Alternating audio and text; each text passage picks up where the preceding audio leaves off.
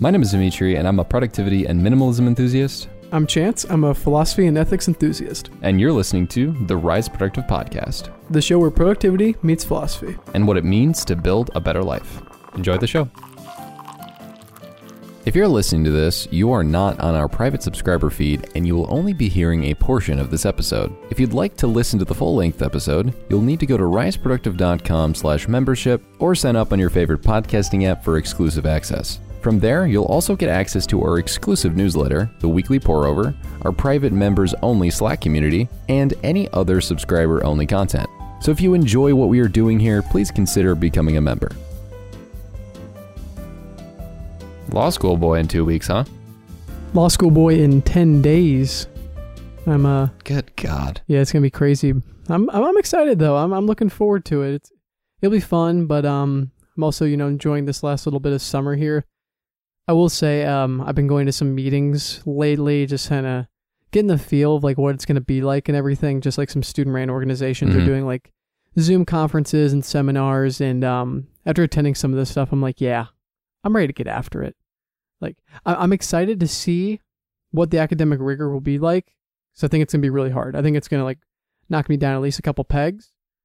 But I also think like it's a new challenge. I'm excited to step up. I respect that. I also think that, when some people go along in their life, they go and they have parents who say certain things like, Chance, you could have been a lawyer. But like, you're going to be a lawyer.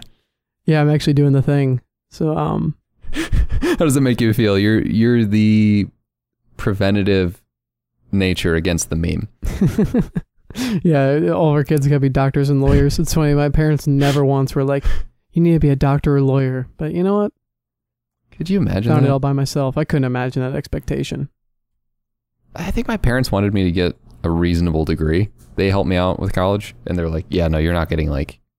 Art sciences or what? Okay, I didn't want to insult a group of people, but I'm just gonna do it. Like, I'm not gonna be political. You can't make fun of anything without being political anymore. You notice that? Yeah, don't even get an example. You just didn't get a degree that they wouldn't be like happy a useless with. degree, a useless degree in the eyes of whatever, in the eyes of the market, the workforce. Yeah, the workforce, the market. Yeah. Yeah. So they wanted a business degree, probably, or engineering, something that was like tangible, Sure. And I respect that. They were paying for it for the most part, so it's like, yeah.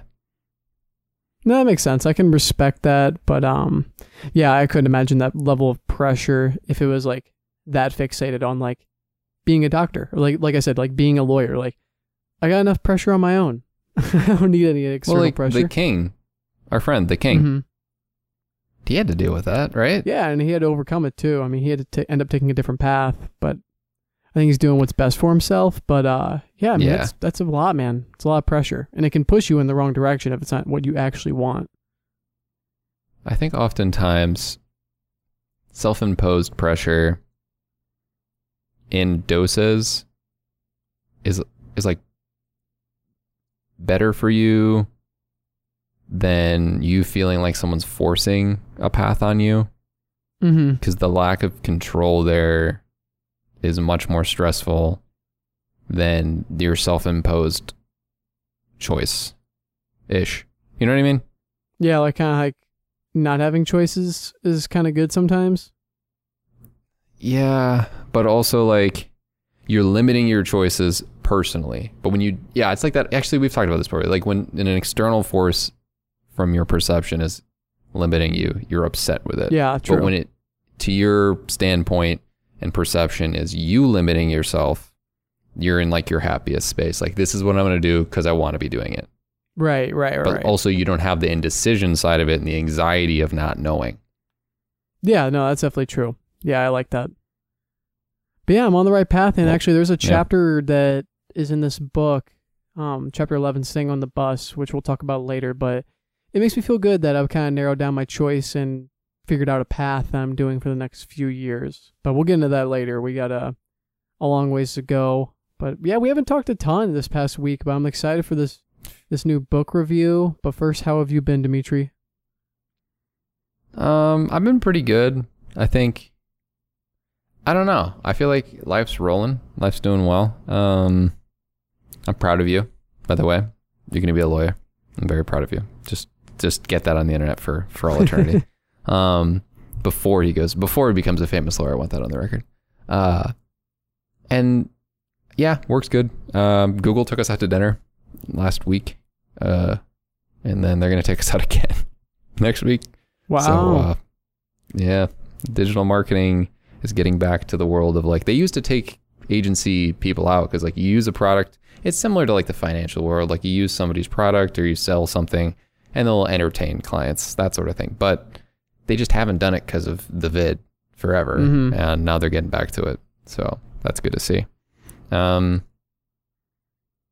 The team I was working with got a little smaller, still bigger than what I was before. No one got fired or anything, but like the client wanted less people on. So like, it's a whole thing. Like basically I'm working with less coworkers on the same projects, but honestly, it makes me feel a little bit more fulfilled because I'm like, I'm in charge of stuff and people are like, you're doing things pretty fast. Thank you for the good work. I'm like, yes, I have been capable the whole time. I've just been waiting to like get more work. I've been waiting for more work. Please give me something to do. I will do it. I was like, and it's not like I was doing nothing, but in comparison to before, I'm like, okay, cool. Like, we doing something or what? And busy season is not now too, so that factors in. But I'll probably be hating it in February or whatever. What else? Channel's doing really well. Had the best month of all time last month. Podcast is still doing well. We have random spikes every few weeks to have big listens, which is the weirdest analytics you'll ever look at is Chance and I's podcast analytics. It'll be like great month, awful month, medium month, awful month, best month of all time, best month of all time, worst month of all time. I'm like, how does that? I don't.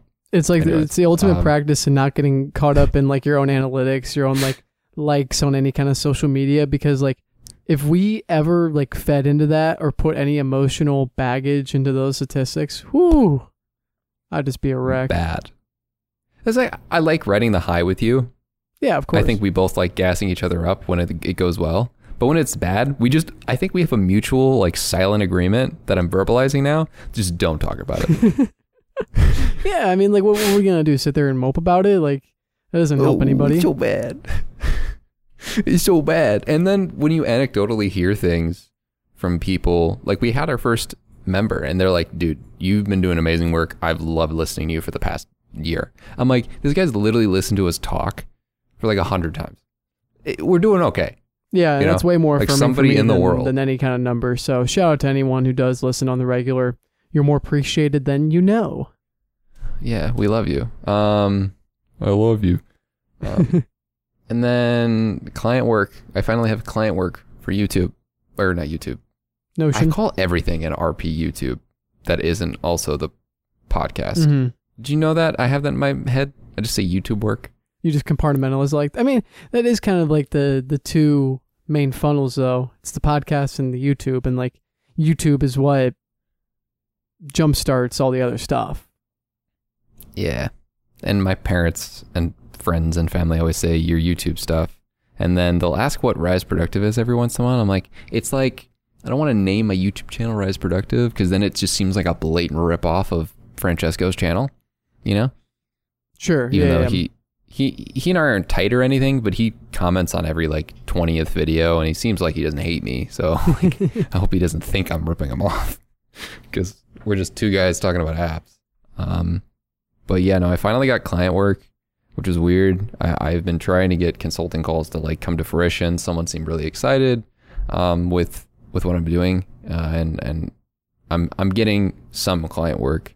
But every time I get worried about like, will I have enough time to make videos? This morning I recorded 6.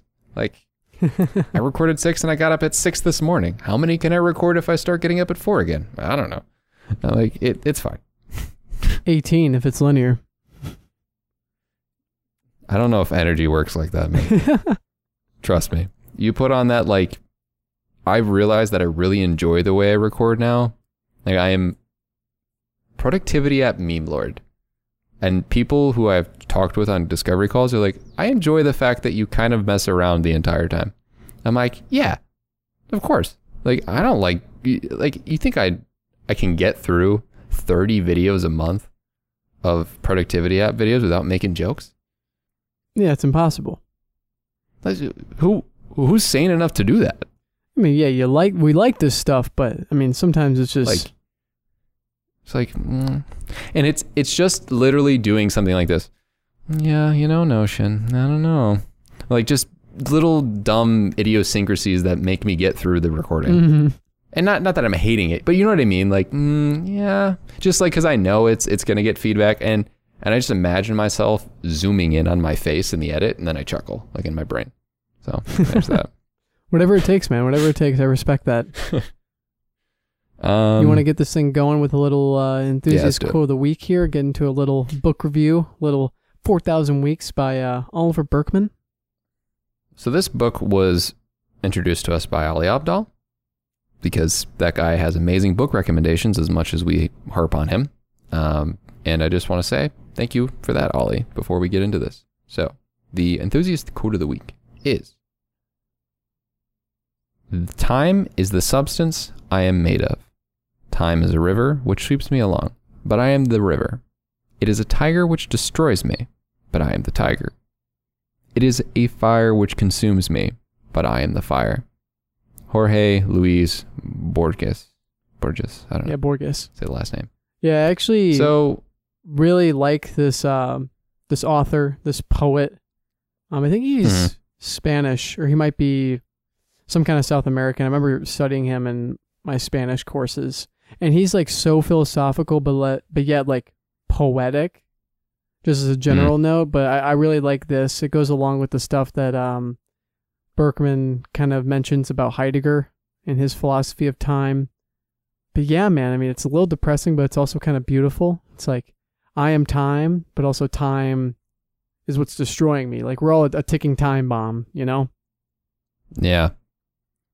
And Oliver talks about this in his last chapter when he's often referencing our obsession with time is like good to a certain extent, but is also our downfall. You know, like you and I love, I don't know, we like productivity. We like making time work for us well, yada, yada. But when it comes to it, like, man, it really does end up being the detriment of our mental sanity sometimes when you go through life of thinking things like a checkbox. And I joke about being addicted to Notion checkboxes, and mildly true. And this book is a really good, this quote is a really good, I'm using this word incorrectly, but microcosm of the message of the book. And it is a microcosmic example of what we all go through on our day-to-day basis when it comes to worrying about time management, as well as the inevitability that is death. Right. Yeah. I mean, it does really get to the core of the problem here. I mean, even in the intro, if you just want to hop in, I think we should just do the chronological here as we normally do. But yeah. Burkeman in the intro, titled "In the Long Run, We're All Dead," he kind of says that the brevity of life is the core problem of life.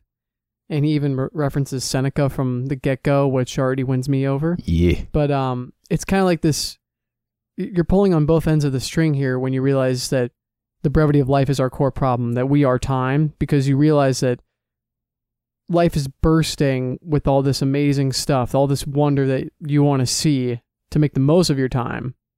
And that's great. Like, you should be trying to observe the grandeur that is of our universe.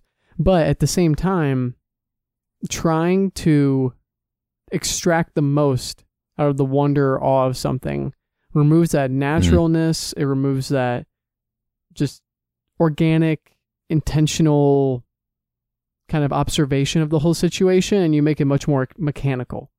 And that's kind of one of his underlying issues with productivity, is that we're trying, the end goal is really nice. It's like, yeah, like, let's make the most of life. Let's get the most happy.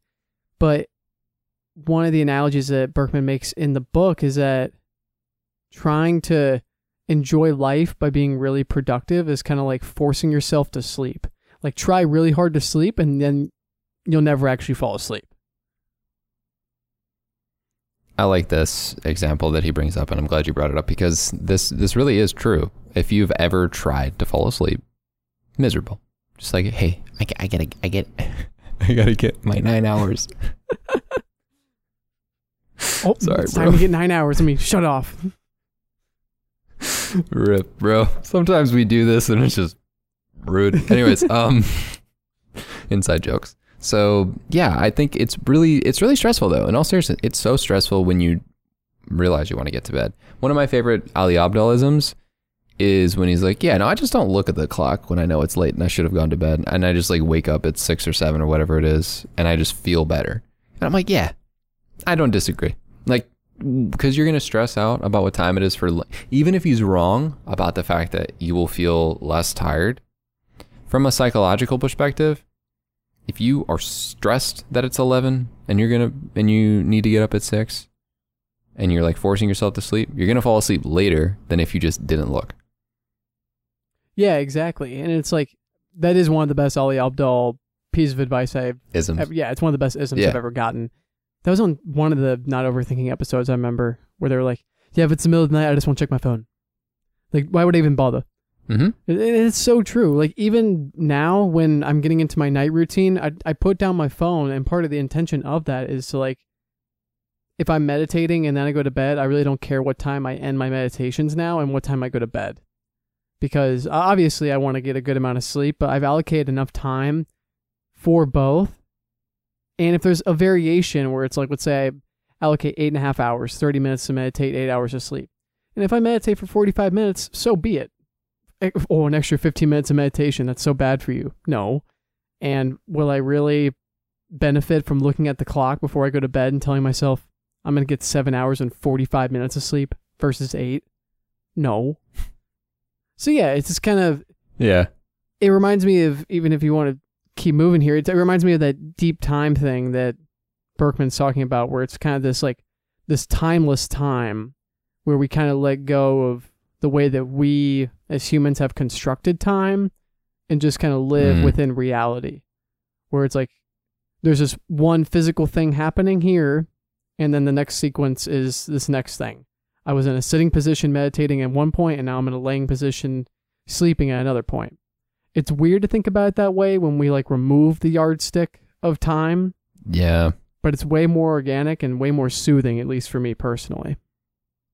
I think when you take out the linearity of time, you find just more flow state. Like when you're unaware, that's just kind of Mihai Csikszentmihalyi would probably agree with that statement. It's very much a difficult thing to get yourself into flow when you're aware of the time.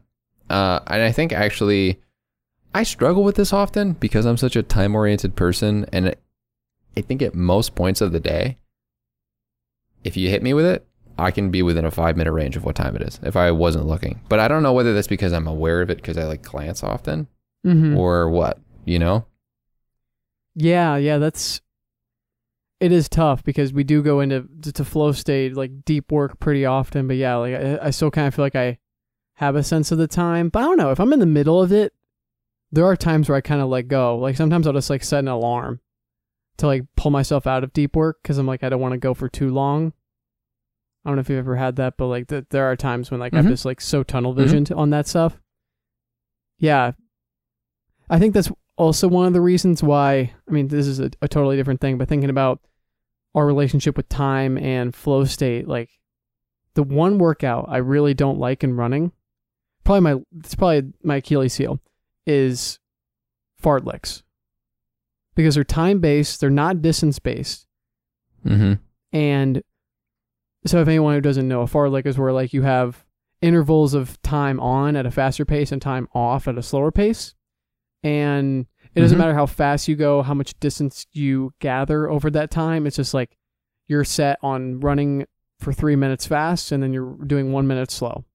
And I don't think that the issue for me is that like I feel fatalistic about the fact that I have to run for 3 minutes. It's like, well, whether I go slow or fast, I'm still running for 3 minutes, quote unquote, hard.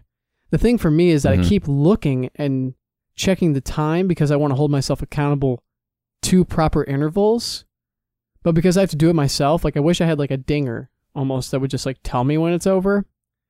Because when I have to keep looking and looking again, I can't ever catch myself into a flow state of like, all right, I'm putting in a good effort. Like I'm focused on like my stride or my breathing.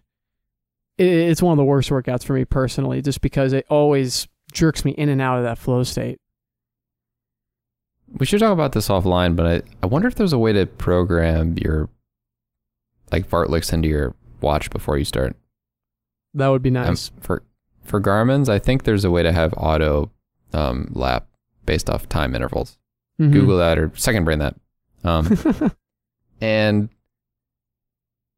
also, I find it intriguing that you and I have the opposite favorite, probably, when it comes to running. Also, for reference, fartlek is spelled Fartlek. It stands for speed play. I think it's a Swedish word. Yeah, it's Swedish. Anyways, it's not we're not saying fart lick. Anyways, I was in high school and thought that was funny. Mm-hmm. I love reps and I love fartleks. I don't like progressions or sustained long efforts. I think it's funny how we have the exact same, we have the opposite preferences probably when it comes to workouts and running. Really? I think it's probably why you do better in track than me, though, is because there's such a focus on time on the track. Whereas with cross country, it's just like, be the first person. It's the flow. Yeah, it's the flow. Love the flow. I can't. Yeah, I'm very short-term time interval focused on the track, too. Honestly, it's because I ran shorter different distances. But two, dude, I'm trying not to make it a flex. It's due to my circumstantial, like where I lived when I was a kid versus like the talent level I had around me. I was wrecking kids for like 3 straight years in high school with no competition until one meet in the year. Right. So I could only focus on time. I could only focus on hit this split. In theory, this is exactly how your body should respond. This is the optimal, like, you go out in this time, you'll finish in this time. Mm-hmm. Like, that's the only way you can think when you're time trialing. Yeah, that's a good point. If you're only racing yourself, then you really do have to lean into the clock as an ally. That's interesting. Like my conference indoors, my junior year, I won by, in the 800, 9 seconds. And I had a 3-second lead at 200. Like, you don't think about anybody. Yeah. During that time frame. Like, you're just not going to. Yeah. Because you're like, yeah, no, these guys are done.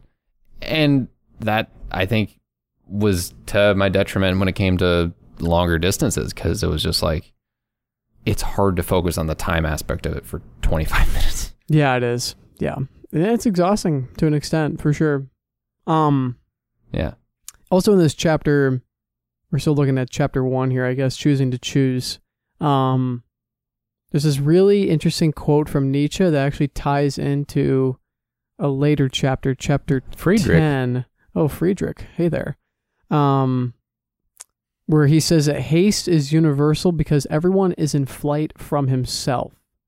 And kind of talking about how it kind of ties into chapter 10 where he introduced this idea of us being speed addicts as productivity geeks, people who want to keep going and doing one thing after another, not even because we're trying to extract as much grandeur from life as we can, because I think as Burkeman's trying to make obvious, that's not an efficient way to do that. That's not an efficient way to enjoy life to the fullest extent, but rather, and this is so existentialist, is that all the existentialists believe that whatever we're partaking in our life is because we're trying to deny or hide ourselves from a more true version of ourselves. And so I think with Nietzsche here, he's saying that leisure makes us stop and think about who we really are, what our identity is, what our core values are. Maybe even the fact that we are time and we're eventually going to die. And Burkeman is arguing that as speed addicts, we're hiding from those realities. And I want to ask you, what are your thoughts on the whole like speed addict thing? Like, do you think that we are speed addicts the way that some people are like alcoholics? Because that's an analogy you make. That was me. Yes, I am one. Yeah, you think so? No, I think I thought he was calling me out. I was reading this. I was listening to this on Audible, and I'm like, this dude's calling me out right now. It was a little scary. Like, you talked about this before on the podcast, just candidly, like, did you like this book? You know, we don't ever give the ratings to each other beforehand, but I'm like, did you like this dude? He's like, oh yeah. I'm like, yeah, felt like he was calling me out half the book, but I liked it. It was a bit eye-opening in some instances, and this one was like, point blank, broski, I am a speed addict. Yeah, and I think I am too. Like, I think there's part of me that likes to say, I mean, there's things that we're all hiding from. Like, I think one thing for me is I don't make enough time to call my family. And maybe there's something that I'm hiding there where it's like, maybe I don't want to talk to my family or whatever. And so I tell them that, like, I'm really busy with school and running and all this other stuff. And it's true to an extent, but you know, you can always make time for those things. But I think a lot of people hide behind this veil of busyness rather than just making time for all the things that actually should matter to them, or things that require a little more reflection, things they're maybe afraid of. I actually thought this was a good critique. In chapter 10, like I said, he did kind of make an analogy to alcoholism. If we get there, I'll probably elaborate on my true feelings about that. I think it's a little sus, but there's some water. It holds some water. It's just, you know, not perfect. Not a perfect analogy. But yeah, in terms of getting called out, man, chapter 2, the efficiency trap, I feel like he was just coming straight for your throat. I mean, this is something that I've said to you, BP has said to you. But basically, the efficiency trap is that as productivity people, as we consume more productivity, and this is one thing I really think is refreshing about this whole book, just stepping back for a second, is that Burkeman he's been deep into the productivity stuff. Like, I think he used to be deep into really just like really trying to optimize his time. He was a blogger. He was a blogger of productivity. He was a productivity blogger. Yeah, and it's like, so he's kind of like seen that side of things, and I think he stepped away and he was like, there's a lot of things wrong here. So I'm going to make a book, but all the things that are wrong with productivity. But it's tasteful because it's you know, it's not called F productivity or anything. It's 4,000 weeks. And one of the critiques that he also has here is this thing where with productivity, we get better at doing more things, but at the expense of the end goal being, let's put more things on our plate. Like this happened with you, Dimitri, like where we've...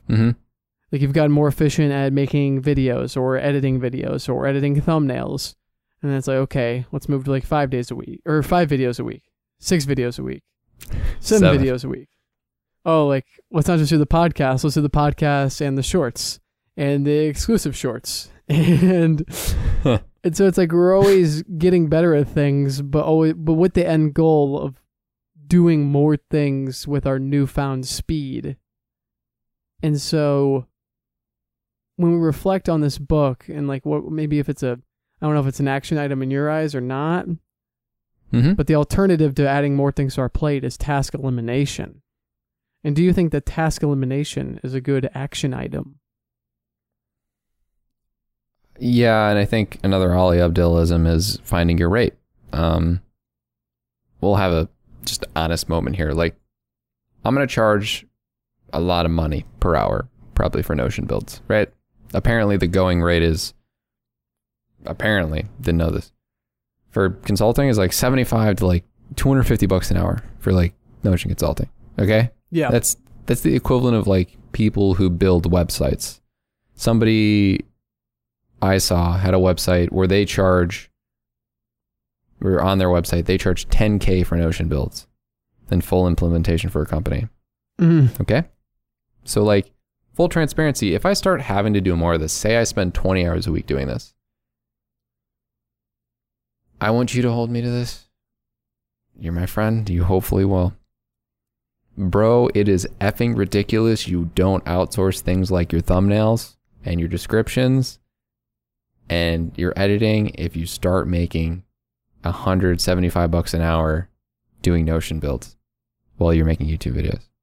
Wouldn't you agree? Yeah, I mean, absolutely. Especially if it's like, I mean, okay. Because there's context. Thumbnails should only cost $5 a pop. Yeah, they should. And you have to find a good editor. I mean, that takes time. But if you got to a place where you were working 20 hours a week doing Notion builds, I could see a world where you want to put 20 more hours on your plate for the YouTube stuff. But if you exceed that, if you're a guy who's working more than 40 hours a week and 20 of your hours, you're getting paid $175 an hour. I'm kind of like, you guys can't see it on the Zoom, but I'm giving him the eye here. I'm like, that's a little suspicious. Stupid. And yeah, and so I think that is something that I would hold you to. It's something that I would hopefully you would hold me to, is, as we say, I'm entering the legal field, and there's a lot of places where you can make a lot of money, but you also have to work a lot of hours to make a lot of money. And it's like, at what expense? At some point, I think there's going to come a point in time where I'm really going to sit down with myself and say, is this extra money worth more of my limited time, more of my 4,000 weeks? And hopefully you'll be holding me to that same standard as well, where it's like, at some point, lifestyle frugality is just more important. Enjoying life is more important than whatever extra cash you can get there, or saving money making your YouTube thumbnails. I think there's a lot to be said about that. Like, Ali talks about it a lot, but finding your rate. What is your rate that matters to you? Because at the end of the day, and, Tim Ferrissism too, just make your life a little different. Like, reasonably so, with your new laptop, I might just start paying you to do it. Like, I don't know. If you have the time. If not, no. But, because I don't want to put too much on your plate. But I could find somebody to do it for $5 a pop. Like, I think it's stupid for me to be like, oh, I'm just not going to find someone who's going to make the thumbnails just like me. Bro, it's a bunch of templated pictures and backgrounds. Yeah, it looks simple. I mean, at least you make it look simple. Because I do the same process every time. It's like, here's another picture of me. Here's the exact outer glow. I color match-ish the background to the color glow of my body. Make it a little brighter. Do the same exact things for the logos that are involved in the video. I angle them a bit. I glow them a couple ways. Bada bing, bada boom. Took me 8 minutes. Here's the thumbnail. And it's like, but then, then stupid productivity me is like, all right, but hear me out. In a month, like, it only takes me 80 to 90 minutes to make thumbnails. So, like, am I really paying somebody? Like, you know what I mean? Like, I get really stupid about it in my head. Yeah. I mean, it makes sense. Like, I don't know. It's like the whole Tim Ferriss thing, where it's like you don't want to offload stuff because you think that you can do it the best. And I think when we read that book, it was kind of like, okay, well, duh. Like, why wouldn't you just like offload that to somebody? Like, someone else, like, from an outside lens, it's like, obviously someone else can also do what you're doing. But when you're in the midst of it, you're the one who's kind of paved that path. It can kind of feel like you're the only one that could do it because it's so you. But these processes are replicable. They are doable for other people. And so, like, yeah, offload that stuff. Task elimination. Like, once that... Well, like, when you started editing the podcast, like, it was a big deal for me. I thought you were going to F it up. Not you, but, like, anybody. Yeah, it was the first time you ever offloaded anything. And I'm sure that had some anxiety. Yeah. But it was a good lesson, because hopefully you were able to do that again. Yeah. I tried thumbnails. It went awful. I got to find a new editor. Anyways, too much on that subject. Moral of the story is, hold that to me. I think task elimination is a good item, but what I think the putting it down pen and paper is, if this does happen, I need to set a deadline for making task elimination a thing. Okay. Yeah, I like that. I think that's I was thinking of a way to make that an action item, and I think that this is something that comes from dreamlining / goal setting / like long-term planning. Is like when you sit down and think, like, okay, when I reach a certain number of X or Y, like whether it be like views per month, like income from YouTube, whatever have you, like then we have to get to a place of task elimination. But I truly think... at the same time, you can offload something, but then is that when you start making YouTube shorts? Is that when you start a second podcast? Is that you know what I'm saying? And this is like I think it's always easy to like sit here and say these things, but then you see all these YouTubers that go down this path. Like look at Ali Abdaal, man. He's got a full team and he still works all the time. Like he's posting, he's trying to post more than he's ever posted before. He's writing a book, which is honorable, but if I'm him, I'm like, stop, do less. Write the book. Take a break from YouTube if you have to. I get the passion, though. I get the passion, and I know exactly what he feels like. I know what it's like to just feel like, I have to keep it up. I have to keep it up. I have to keep it up. And it's so addicting. Like, you feel pride for it, and you feel like this is what you want to do. It's excitement. But there is a part of all people, I think, that are lying to themselves. They don't think that they also do deserve the break. Like there was a point I reached. So when I went to Oregon with my dad to watch Worlds, I mean, I was asked, like, are you upset that your week off is over? And I unironically said, no, I didn't really feel like I needed a vacation. And I think that might be a little bad. Do you think that it's an actual enjoyment so much, or is it like you just have like those mental calluses where it's like, and what I mean by that is like people develop like toe blisters. Like it's kind of like a running thing, but like you'll develop toe blisters and it really hurts. You want to stop running, but then if you keep running through it, that skin will harden and no longer will you have pain. And so it's like, did you become numb to the pain? To the not taking breaks? Or do you really enjoy it? Yeah. Well, I really had fun in Oregon. Yeah, and I'm sure you did. But at the same time, I said, and I didn't feel like I needed the break, but I don't know. Yeah. This actually feeds into another, I think, potential action item from this book. Chapter 4, Becoming a Better Procrastinator. Burkeman tells the story of what allegedly comes from the mouth of Warren Buffett. Maybe, maybe not. He says, I guess Warren Buffett tells this one person, like, list out the top 25 most important things in your life. What are the top 25 things you want out of this life? And so this guy lists it all out, and then Warren Buffett says, mark which of these are in your top 5 of the 25. What's the top 20% most important? That person picks a top 5, and then Warren Buffett says, you should not pay any attention to the other 20 things here. And I was like, okay, this is an interesting little bit of psychology here, because I think in a lot of ways we can think about a lot of things that we want out of life, but when you think about our time being so linear and the way that we kind of ignore this idea of death, we can fall into these fallacies where it's like we can get everything done. Like if you're not someone who reflects on death often, it explains why you spend a lot of your time maybe wasting your time scrolling through social media or what have you, because you don't often think about how little time you have. And so in the same sense, you can look at that list of 25 things and say, oh, I can get all these done. I could do all 25 of these things. But if you really want to get the most out of any of them, you have to limit your list incredibly short. And so I kind of like this. I think this could be a good action item. I don't know how you're feeling. I think this is good. I just actually listed my top 5. Would you think this accurately characterizes my top 5? This list right here? Yeah, I like that. I think this is my list. Make a living as an influencer, be in shape, have a simple financial life, have a simple physical life, have good relationships.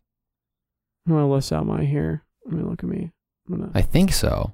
It's really hard to get that tangibly because we're doing this exercise, and you know what? I gotta say, I think a problem for me is the efficiency trap, because I don't know if I actually have a problem with only listening to my top 5. It's just I scope creep myself on the top 5 all the time. You scope You know what I mean? creep? Oh God, wait, you weren't a business major. Let me, you're like, what the hell is scope creep, bro? Let me get the definition for you, because I don't even know if I could explain it well. Scope creep. Definition. Scope creep is when a project scopes change, the project work starts to extend or creep beyond what was originally planned, which is similar to the efficiency trap, just a different way to say it, sort of. So I just like, I go hard in scope creeping the amount of time that I spend in all of the areas. It's not like, I don't think I even try a lot of different things. Like, I think that's pretty much all I spend my time on. Like, especially when it comes to, like, here's an example. Do I care about my, there's actually one more in there. There's one more in there. Mm-hmm. It's just self-improvement, like, generally speaking. But I feel like be in shape is also / self-improvement. Like, it's just, I'm trying to, optimize me. It's like the same thing. So I just try to make all those things work a lot at once, though. Yeah. And perhaps we could make this list more tangible. Like, I like how Warren Buffett says, what are the 5 things you want out of life? Like, what is like a tangible thing you want out of life? Like retirement at 50, or family and kids with the big backyard, or something like that. It's like big backyard. Because the things I put down here is like, yeah, great family / community, but that can look like a lot of things. That could look like relationships with friends going in 7 different directions, or really being in touch with my in-laws and also in touch with my parents and stuff like that. You know, it can really get blurry, and so I like that it's so tangible. I think off the podcast we should personally, I think I'm going to kind of try to sit down and really make it more tangible, because I think, again, this is almost falling into that same trap of, yeah, you're putting out really vague things so that you can make it more than just 5 things, and everything feels like it's working towards those same goals, but in a lot of cases you could actually be working towards some other thing that you're trying to get out of life, which isn't going to ever happen if we're thinking about how you can only get 5 things. Facts. I feel like it could be, I mean, we're categorizing here, because making a life as an influencer could be 15 different things. I mean, do I have a book? Do I only do the YouTube channel? Do I do the YouTube and the podcast and the blog and the, you know? Right, yeah. It might be better to put, I want a successful YouTube channel, or I want to write a book and publish a book. That takes out 2. Yeah, it takes out 2. Shoot. Sheesh. And so I think this is a nice lesson that Burkeman kind of relays here from allegedly Warren Buffett, is that we fall into this trap of not often reflecting upon the idea of death, and we think that we almost have an infinite amount of time to get all these things done. And when you pull yourself in so many directions, it's like anyone who believes in the bad version of multitasking, not like the Amundsen principle type of multitasking, but like we're literally doing 2 or 3 things at once, like listening or like watching a movie and listening to a podcast at the same time. You're getting nothing from either. Multiple resource theory. Yes, exactly. Okay. We'll have to talk offline about that. Yeah, that's how I'm feeling right now too. But yeah, I think it's nice. It also is a good way of defeating FOMO and actually making some JOMO, which I don't know if he coined this, but the joy of missing out type of mind state, where it's like, if one of the 5 things you put down is like, I want a successful podcast, and one of those things I didn't put down is, I don't know, like generating great friendships with every person on the cross-country team for the rest of my life, then maybe I wouldn't feel bad about missing out on like a day at the beach so that I can go do the podcast with Dimitri. Oh, it's like, that's how we get to a place where we defeat FOMO and actually are in this place of JOMO, where we're really happy that we're missing out on other things, because making a decision to be here it negates every other thing that we could be doing and says that this is more important than all those things combined. Yeah, I think that's very fair. And, you know, you and BB do a great job of JOMO sometimes with when someone's like, oh, let's go do this. You're like, oh, that sounds like a fun time. And like, you're being so sarcastic. You guys literally have joy of not doing the thing. I think it's just because I've been through the ringer of giving myself to every social situation, and I know how unsustainable it is and also just how unfulfilling it can be. Like, because sometimes things can be unsustainable, but they like really do mean a lot to me and I end up reflecting on them well. But there's so much stuff that I've given myself to in social activities, and it's just like, I just wish I was at home. Yeah. And so, yeah. It's finding that balance. And this is something definitely, wherever my number 5 says have good relationships. Like, I think it's hard to find. I think that one you do kind of got to narrow down into a subcategory. You're in the subcategory. I don't know what that subcategory is, but you know what I mean? Like, there's a group of people. I feel like have good relationships with those who reciprocate effort. Yeah. You know what I mean? I mean, you could almost employ like the Aristotelian idea that you can only have like 3 true friends. Yeah. Like 3 friends that aren't out of like proximity or like because you have a nice pool, but just like the end in itself. So like, don't mess up that. Yeah. Like that's like, I think that's goal. what the subcategory of have good relationship is like partner and like 2 friends. Mm-hmm. Yeah, I like that. Respect. I like that. Okay. We'll have to. Okay. So and then I think moving on to, Oh yeah, sorry. I was just going to bleed it into 6 here because I think it is methodically connected a little bit. This is another thing that I think is a strength of this book is that it's sometimes I don't like how explicit connections are in chapters of books. Like Psychology of Money reminded me of that, where it was like 2 chapters would be both really solid, but like really adjacent.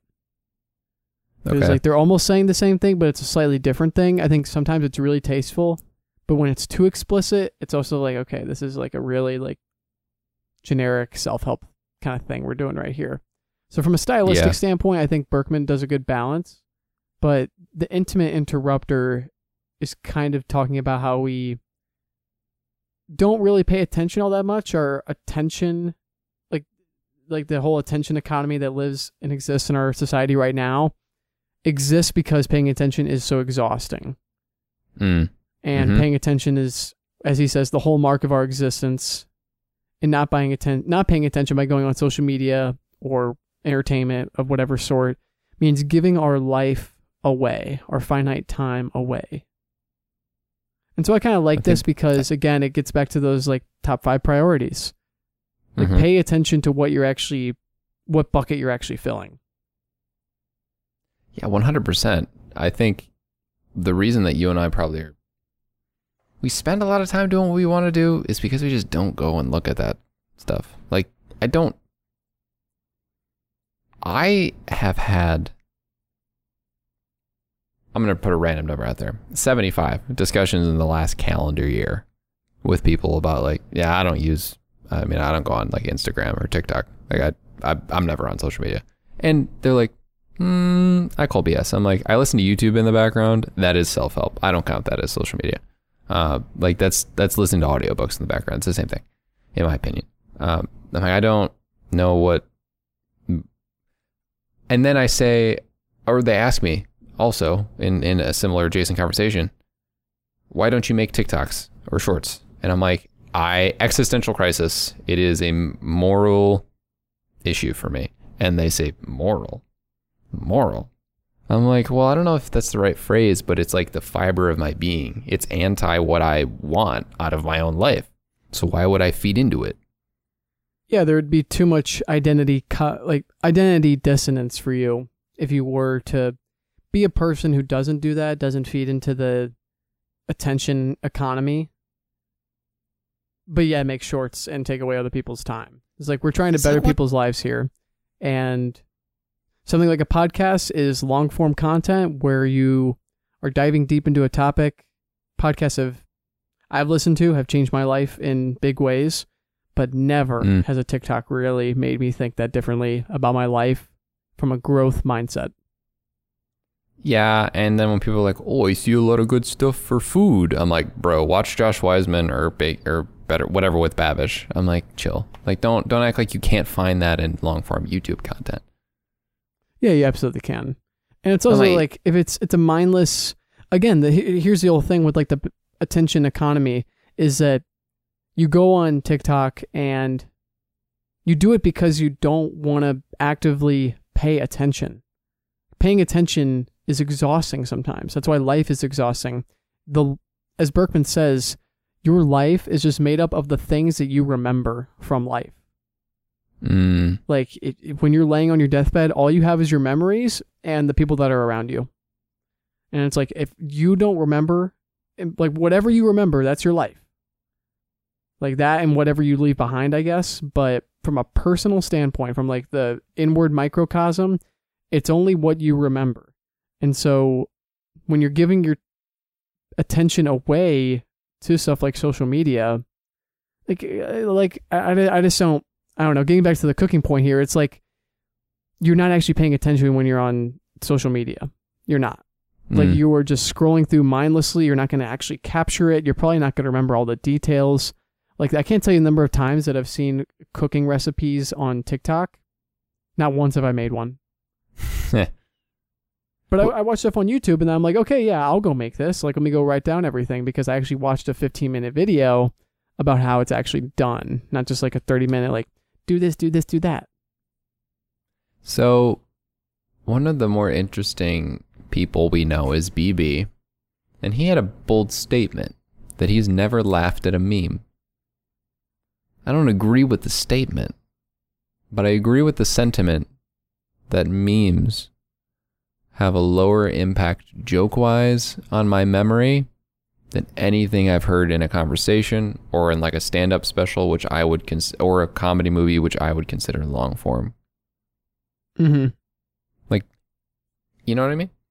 No, I absolutely agree. And yeah, I mean, like, to critique myself here, I think memes are a place where I throw away my attention, where I'm typically tired when I log in. This is the only time I ever go on Instagram is to look at my friend's meme page. And he knows that. But I'll go on occasionally to look at the memes that my friend has posted on his personal account or his personal meme account. And yeah, I mean, it's like a real deficit of my time. Like, I'm definitely doing it as a form of leisure, but it's not really being any kind of mindful or attentive to the reality around me. I would say the only caveat I have for myself, the only defense I stand on is that I do use memes as a means to generate conversations with friends that maybe I haven't spoken to recently.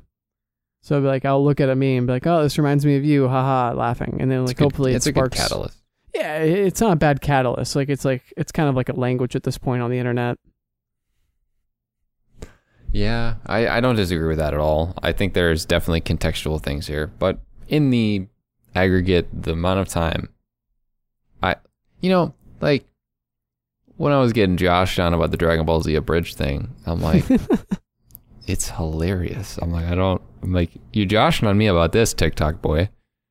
Like, right. You spend all your time on TikTok, but I have been able to quote Dragon Ball Z abridged since I was 15. Because that was one of the best things I have ever seen in my life. And if you talk to anybody who's ever seen it, they'll be like, oh my God, this was amazing. They're not going to remember the random meme pages and stuff. They're the random memes. Maybe there's a meme or two that's hit me different. Mm-hmm. But that's about it. You know what? This is actually tying really nicely into the next chapter, which is actually one of the other kind of crises I've had from this book. And I think we'll be able to distinguish what Burkeman's talking about from like looking at memes, because I think you're absolutely right. Like looking at memes versus watching something like Dragon Ball Z abridged, like you're not going to get the same satisfaction or the same attentive awareness from those two activities. It's totally going to be different. But there's this quote here that I want to read from Simone de Beauvoir, who is the the wife and fellow philosopher of John Paul Sartre. And she says, quote, "If the satisfaction of an old man drinking wine counts for nothing, then production and wealth are only hollow myths. They have meaning only if they are capable of being retrieved in individual and living joy." And I think that one of the potential critiques of us as self-help geeks is that with a lot of the 30-day challenges we've done, a lot of the habits that we built, we tell ourselves, yeah, these are like nice like leisure activities because they not only make me feel happy in this moment, but they're good for my future self. Like there's some kind of end that's bigger than just the present. But in this chapter that you are here, Burkeman is arguing how a lot of times when we're doing something, and I think reading is actually a really nice example of this, you're reading a book. And sometimes I'll catch myself saying like, yeah, how close am I to the end? How close am I to be able to say, I've finished another book? Like, look at the knowledge I have. Look at my knowledge stats on this bookshelf. These are all the completed books I have. There are times where I get carried away by thinking about the end goal of this kind of leisure activity. And it pulls me away from the book itself or the meditation session itself. And Burkeman argues that there needs to be some time in your life where you're doing something that is just a complete waste of time, but it's still attentive. Like it is nothing but the moment itself. Like I think he had one moment, I think in the book, this may have been the chapter where he's like, he sees the Northern Lights for the first time. And he's just like thinking about how they look like the screensaver from the iPhone. And he's like, yeah, that's super sad because the only reason he's saying that I looked at the Northern Lights with the thought of sharing this on social media, not because I want to enjoy the beauty of the Northern Lights themselves. Yeah. I mean, it's hard, right? I think we all go through that specific example a lot. I've been in plenty of situations recently where, like when Google took us out to dinner, I took a lot of pictures of the food, and it's like, why? But I didn't share it on social media. It was for me, I guess. But also, like, I texted some people. It was good food for thought and conversation later. But yeah, we really do this a lot. I think even a more meta example is the fact that we're having this conversation to have the conversation and put it on the internet. We're basing how long it is based off of how long we think the person would listen. We're doing different things in this conversation due to how people would react. How meta is this point? There's a meta point. This is the most meta point that's ever been on this podcast. Self-proclaimed most meta point on the podcast. Tweet that podcast, Sean. Tweet that podcast, Sean. Yeah, I mean, yeah. Like, yeah. But I think the difference here, and this is a small point, is like, we don't look at this as like solely leisure. Like, yes, it's fun. I love doing the podcast, but like, we hold ourselves to a little bit more responsibility than we do like something like reading. Like, if I don't read one day, I don't care. But like, if you and I don't post the podcast one week, I'm going to be upset. Like, that's responsibility. Yeah. And so, but yeah, man, I mean, like, if you really like bare bones it, like, this just started as us talking when we were roommates in the gallery. It's like we just decided to move this conversation to a room where we have microphones in front of ourselves and post it on the internet. And it's like what was originally just something that was totally in the moment became something that was captured on the internet. Equally as magical, I think. But yeah, I mean, it's not just for the thing in itself. It's also with this end in mind. How often does that creep into my mind during the podcast? Probably not as often as something like reading or like when I did yoga a lot. Like sometimes I really got caught up in the idea of like, oh yeah, yoga, that's like, it's going to be good for running. But it honestly tainted my experience of the yoga practice. It'd be like, yeah, like I'm taking away from the fact that this is just good in itself. It's relaxing in itself. But yeah, I don't feel that as much with the podcast, but man, that's a good example. Well, you know what it is? I think it's because we have those conversations still. Yeah, we still have them outside of this. Like, you know, you and I we've had long, lengthy discussions about deep topics outside of this podcast that probably shouldn't be aired, right? Like, well, we talked about you reading Mark's books. We had a long conversation about that. Yeah, it was a long conversation. We were talking about me and BB had that one over New Year's. You remember that one? Oh yeah. Yeah, that was a long one. Like, we've had those outside of it, even just when we were hanging out. I mean, there are actually a lot of the things that spark these ideas on the podcast. Mm-hmm. So I think it's more okay, but I do see myself having that issue sometimes of reading because, like, I got to read before I go to bed. It's like, do I though? Like, I'm gonna sleep just fine if I don't. Like, Eldest is a great book and all, but I don't gotta force 2 pages out just to check a box. Right. Yeah, and there's this really nice quote. He kind of calls this, like, using time instrumentally, where, like, if you're doing something for the good in the moment, but also for the good as an end in some future time, like in some time later, he kind of has this thing where he kind of knocks on the idea of later, saying that later is always too late.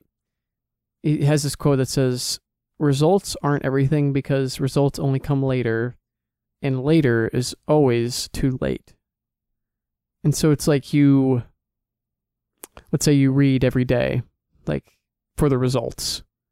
Well, it's like, when will the results ever come? Like, when will you actually ever use your, like, book knowledge or, like, the number of books you read to any kind of good? Like, later will never come. It always gets pushed off because it's an activity that you'll probably continue to do forever.